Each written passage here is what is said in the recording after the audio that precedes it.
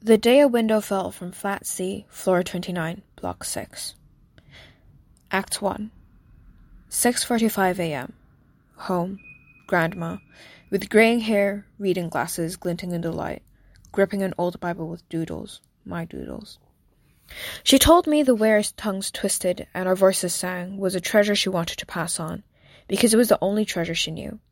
I should speak more Cantonese today, to my friends, or I'll forget how to speak. My mouth was stuffed with rice and foreign words that never sang. I said nothing she would understand, and waved goodbye. Act 2. 3:04 p.m. The road outside the car park. School bus Yi Yi, with burgundy-dyed hair, a crabby attitude, a soft hand on my back.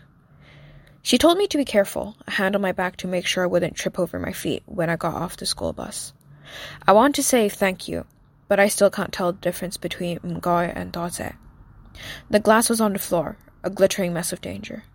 My mind is stuffed with blood and wordless memories, glass shards digging into the hippocampus. Act 3. 5:04 p.m. The road outside the car park. Mama, with greying hair dyed orange in the sun, a bag from Loyan Gai gripping my hand. She told me to be careful, her nails digging into my palm. The glass was on the floor, a glittering mess of danger. I asked stiltedly why I couldn't take a piece to commemorate the shattered window. She slapped my hand because my palm would be stuffed with sharp jewels and blood and lazy pronunciations and slanted tones of Mama, 我隻手好痛啊. Synopsis or a retrospective.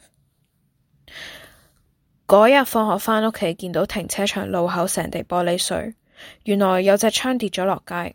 嫲嫲叫我唔好執玻璃碎，執咗之後隻手又流血又痛，就唔好怪佢冇出聲。Appendix. Yi Yi, Auntie. 唔該, thank you, in cases where people have helped you. 多謝, thank you, in cases where you've been given something. Mama, Grandma. 女人街, Ladies Market, a street with cheap stalls selling fast fashion in Hong Kong. Mama, 我隻手痛啊. Grandma, my hand hurts.